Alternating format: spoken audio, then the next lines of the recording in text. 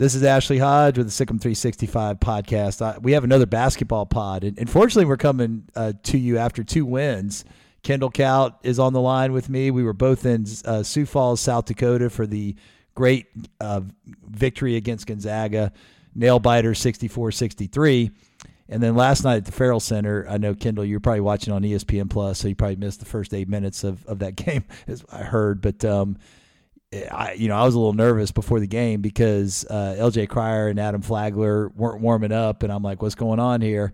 And then you roll out Dale Bonner, Langston Love, and Keontae George, who are really good guards, but Tarleton State amps up the pressure and really turns it on from a full court in your face, muck it up type of deal, and you're like, man, I hope we can survive this game. And they did. They took care of business. They won 80-57 against a scrappy Tarleton State.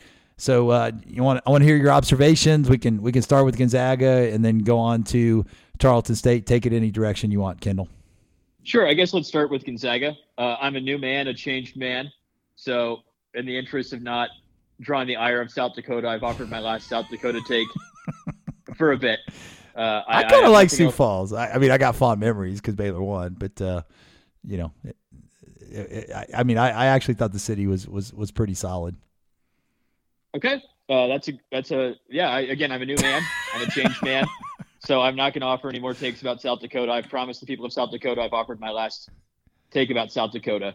Gonzaga proper, I think the first thing that really impresses you about that game is that Baylor made the clear decision that Drew Timme would not beat Baylor. Right. And he didn't. 0 points in the first half. Got a couple shots late, but not a whole lot. And they ended up fouling out Drew Timme.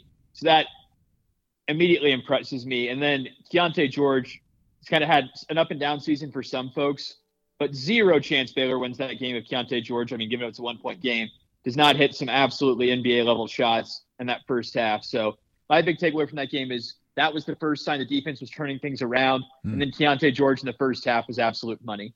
Yeah, no doubt. I put this on the message boards, but Ken Pom defense after the Marquette game was number 75 in defensive efficiency, and they've jumped from 75 to 45 just after these last 2 games. So they've done a much better job on the defensive end, which is encouraging for the rest of the season, because you and I certainly had our doubts after that Marquette game, but it's trending in the right direction for sure. A couple points I will make. LJ Cryer is probably never going to play as bad as he played in that game. He turned the ball over with some pretty weak turnovers. He really didn't get a shot, from 3-point range. I think he took one maybe and missed it. He scored, I can't remember, 6 or 8 points. He got a layup and then got a corner jumper and maybe something, or maybe only 6 points. But Dale Bonner came off the bench, played heroically. Langston Love played great, played even better in the Tarleton State game. And Jalen Bridges, for all of his offensive struggles, really locked down defensively down the stretch. So did Keontae George, really encouraging to see. And Dale Bonner was great, throughout the whole game of that Gonzaga game defensively. And then followed it up with a really good performance against Tarleton State. He had a couple sloppy turnovers. But to face that ball pressure all game, he handled it really well. Langston Love played well. Keontae George played very well late. I think he had 8 points at the 5-minute mark left in the game, and then scored 14 points down the stretch to really put that game away. And then Langston gave us an early lift. He ends up with 20 points. All in all, very encouraging signs. Our backcourt looks great. The defense is better. We got to get more production from the front court as far as scoring is concerned, but defensively they're playing well too. So, things are definitely trending up in that direction. And I think once we can get, Jalen Bridges knocking down some open threes and Caleb Lohner some, good looks and get Josh the ball in the spots where he can score, I think the offense can take a big step forward too, as far as being a complete offense. I think so as well. And Langston Love is, I think, the story of the last 2 games. He was basically unplayable in Las Vegas. He plays 8 combined minutes, scores 0 points. Almost seemed like Baylor was going to go to an 8-man rotation after that Virginia game. And then he's taken the knee brace to a lighter knee brace, appears to have a lot more athleticism. There was that alley-oop saved by Keontae George with 12 and a half left in the game. where he got up, and it's like there are a lot of great Baylor guards recently that would have no shot to get that high up off the ground, excuse me. Yeah. So great performance by Langston Love, and that speaks to how good the guards can be if, Keontae's not scoring well or if somebody's in foul trouble. And there's that card still that Baylor has not played much, where I think if Langston Love's really improving like this and with how well Dale Bonner's defending, I think Baylor could go to this 4-guard look a little bit more often. Yeah. Yeah, I mean, I know in the postgame last night, Drew mentioned that he's really encouraging Keontae George to hit the offensive glass because he's such a quick athlete, aggressive, that he can do a lot of damage on the offensive glass. He had 4 offensive rebounds against Tarleton, but Langston Love is a guy that can get you offensive rebounds too. And to your point, Kendall, if both of those guys can do a good job, defending, because they've got some size, 6'4", Langston Love's a 6'8" wingspan guy, then you can, really have a lot more lineup flexibility and go with the 4 guards and a big. It's an intriguing possibility because it's a complete nightmare to try to cover because Langston's knocking down threes. We know Dale can knock down threes. We know Keontae, Adam, and LJ can knock down threes. So it does give some interesting possibilities as we move forward here. Yeah, but we hope Baylor doesn't go through the Virginia or North Carolina situation where we're like, okay, can Baylor once again come back from down 15 plus? Right. But I am wondering if Baylor gets down 15 plus again, if Baylor's just going to say, screw it, the 4 guards, whether it's Caleb, Flo, or Josh, let's get there. And so there are things that Baylor can kind of hit on. For me, can Caleb play a little bit better defense? He's gotten in foul trouble in some of these games, defend without using his hands so often. How does Josh O look defensively? Really good mid-range jumper he hit in that Tarleton State game. So his offense, I think, is coming along pretty well, but can he hit that mid-range jumper a little bit more to provide even more spacing for Baylor? And the third one that we've danced around is I still just cannot believe Jalen Bridge is going to shoot 17 or 18% from 3 all season. I think it's more like he's a 30% shooter from deep, but even that would be a huge improvement for Baylor in terms of spacing, what Jalen can do, his confidence just on both sides of the floor. So that's the one that I'm like, I feel that one's coming. I'm waiting for the game where, it'd be hysterical if Baylor goes to Ames. And since I'm not attacking South Dakota, again, I'm a new man. I'm a changed man. I'm a different person. We may have to attack Ames, though. We may have to attack Ames. Nothing like ringing in the new year in Ames. We've done that before.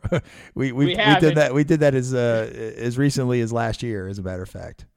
My plan is definitely to bring a suit up there and then try and crash a wedding at Ames. So again, if you want to attack me, that's another way you can attack me. But I think it could be Iowa State. It could be somebody else. There's going to be a game where Jalen goes like 6 of 8 from the 3, and the guy's going to go into the press game or post-game press conference, and you'll just hear Steve Prohm, who's now gotten the job at Iowa State in my hypothetical world, or you'll hear, Jamie Dixon. You'll hear somebody come into the press conference and say, what do you want to do? He's shooting 15% from 3, and he goes 6 of 8 from 3 tonight. What do you want us to do? But that night's coming, and I can't wait for that night to come. Oh, yeah. No, me too. I mean, Gonzaga just dared him to shoot, and he got one from a really nice drive and kick out from Dale Bonner that he caught in rhythm and knocked it down. But then the others, he was off. I mean, he wasn't. It wasn't. I mean, he's not missing like Mark Vidal bad. No offense to Mark Vidal, we love you, man. If you're listening to this, probably not. But I mean, he was not like.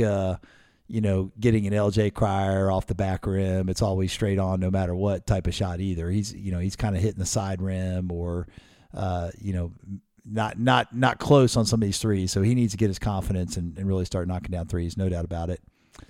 We do need to tell the Ames story we probably told it last year, but it's been enough time. So Kendall and I are there. We're all snowed in. It's New Year's Eve. Was it New Year's Eve? Yeah, because we played the game on New Year's Day, right? Yeah, that's right. Yeah, that sounds right. Yeah, I think so. Yep. Yeah, so it was New Year's Eve, and there's nothing to do in the city. So, of course, you and I are going to look for mischief in our own hotel. And so we go down, and we walk past this, reception area. And so we see a wedding party in there. And we're like, wouldn't it be fun to just, like, crash this wedding right now and just, like, strike up conversations, get to know the locals of Ames and see what kind of fun we can have. And so we had every intention of doing that. And as we were walking in to this wedding party, we noticed that the guys were all huddled in one corner, the girls were all huddled in another corner, and the girls were sobbing, crying, and the guys were like shaking their head. So we knew some kind of drama was going down, and we were like, nope, not today. we turned the other direction and hightailed it out of there. So that was our wedding crasher story that never happened, because once we saw the girls all in tears, we knew that was not the place for us.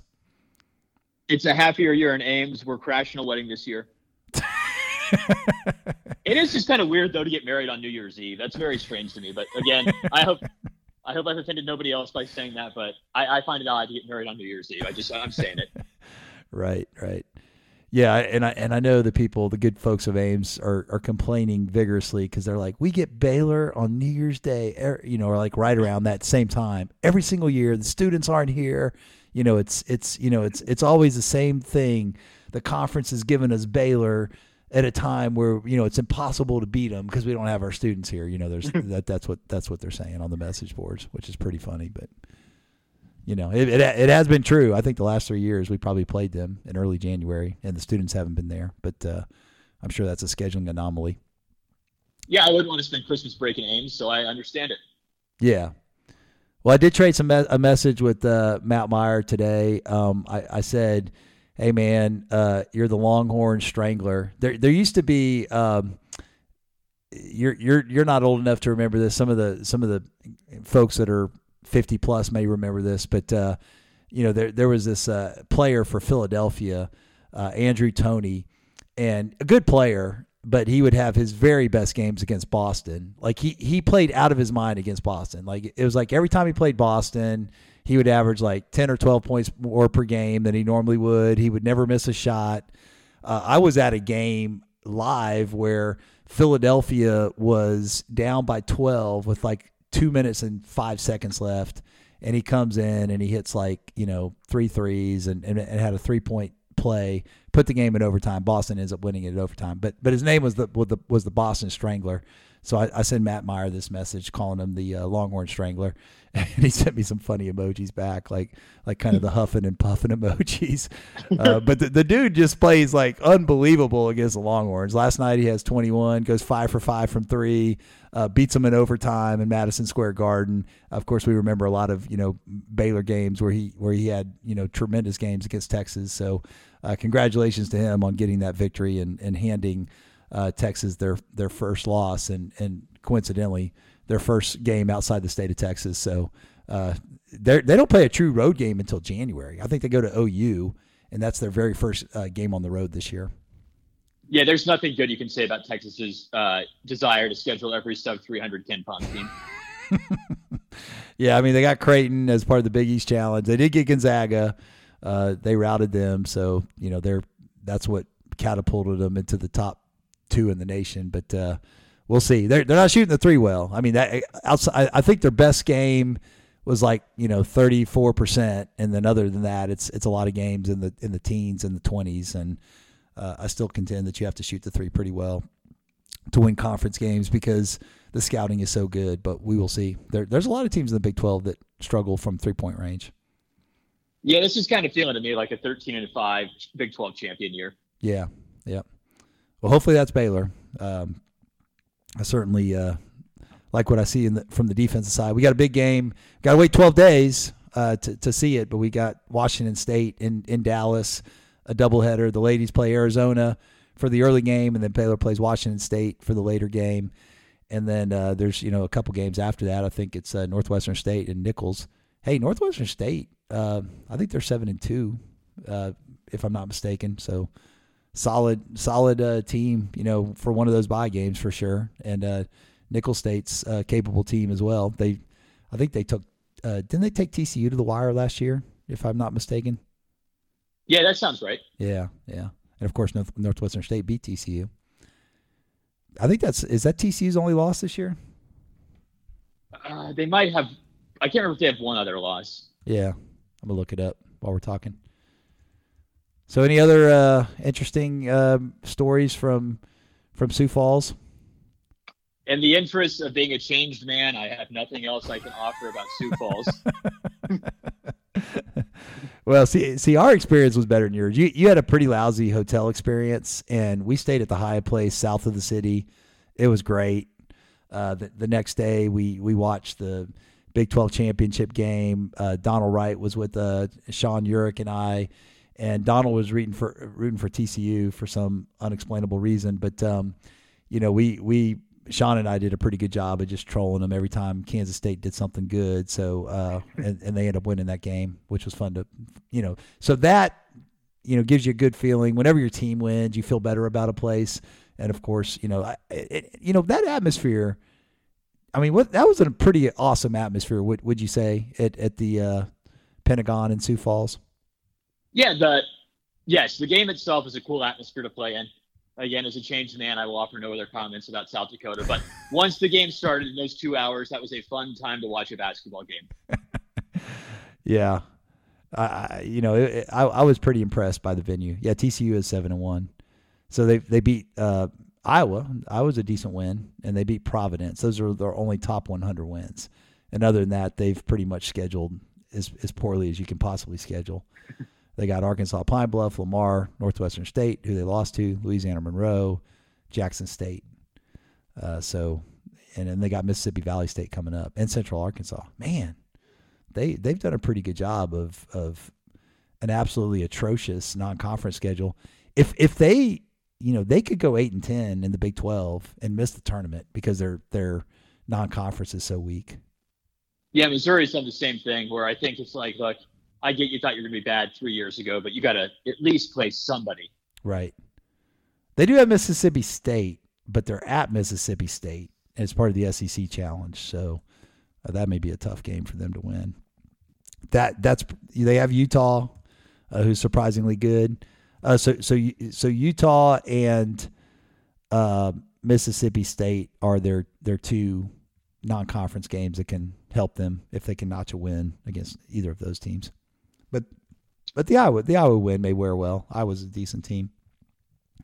Possibly. Yeah, I mean, I would guess the Big 12 will get 7 tournament teams. Right. Yeah. Yeah, interesting. Well, I know you have a commitment coming up. I thought it would be good just to get some of our thoughts about the last 2 games, and we do have quite a while before the next game is played. I'll make another comment. Just that game last night, Billy Clyde Gillespie. It was like a 2.5-hour game almost. I mean, the fouls. There was 50 fouls and 58 free throws. Not the most beautiful basketball game in the world. No, that sounds awful to see in person. Obviously, I was blessed not to see the first 8 minutes, but good for Billy Gillespie getting a job again. I went up to him and buttered him up a little bit before the game and shook his hand and then immediately started railing on him. Every time he complained about the officiating, I'm like, dude, you fouled more than any team in the country. I mean, what are you complaining about?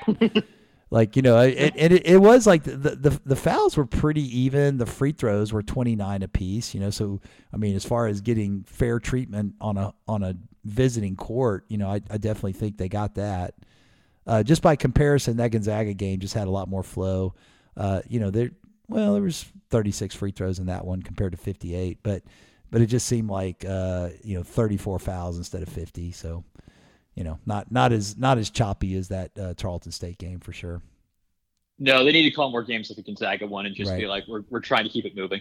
Yeah, right. I mean, it was physical, but hey, I'd rather have more of that than the constant. Like there was a couple calls last night that were just baffling, like a soft double team, and the guy would like back his butt into Thamba or Josh, and they would call a foul. I'm just like, come on, man. With as much contact as they're allowing on the perimeter, it seems like they were just like calling ticky-tack stuff inside, and then just letting the guards just mug each other on the perimeter. It was kind of baffling. Right, and it slows the game down so much more because the bigs take longer to shoot free throws and they're going to miss, and it's like just please. Right, exactly. All right, well, two down since last time we had a podcast. The Bears are 7-2. They're 16th on KenPom. They're number 12 in the AP poll, And they got 3 games here before they start conference play. They got Washington State, Northwestern State, Nicholls State, and then they go Iowa State and TCU. At Iowa State's their first one, December 31st, and then they go TCU at home on January 4th. So, and then Jerome Tang makes his return to the Farrell Center Saturday, January 7th. So that'll be an interesting one too. That's it for now. We'll have another podcast probably after the Washington State game when we have more to talk about. But you've been listening to this basketball pod with Ashley Hodge and Kendall Kaut, Sic 'em Bears.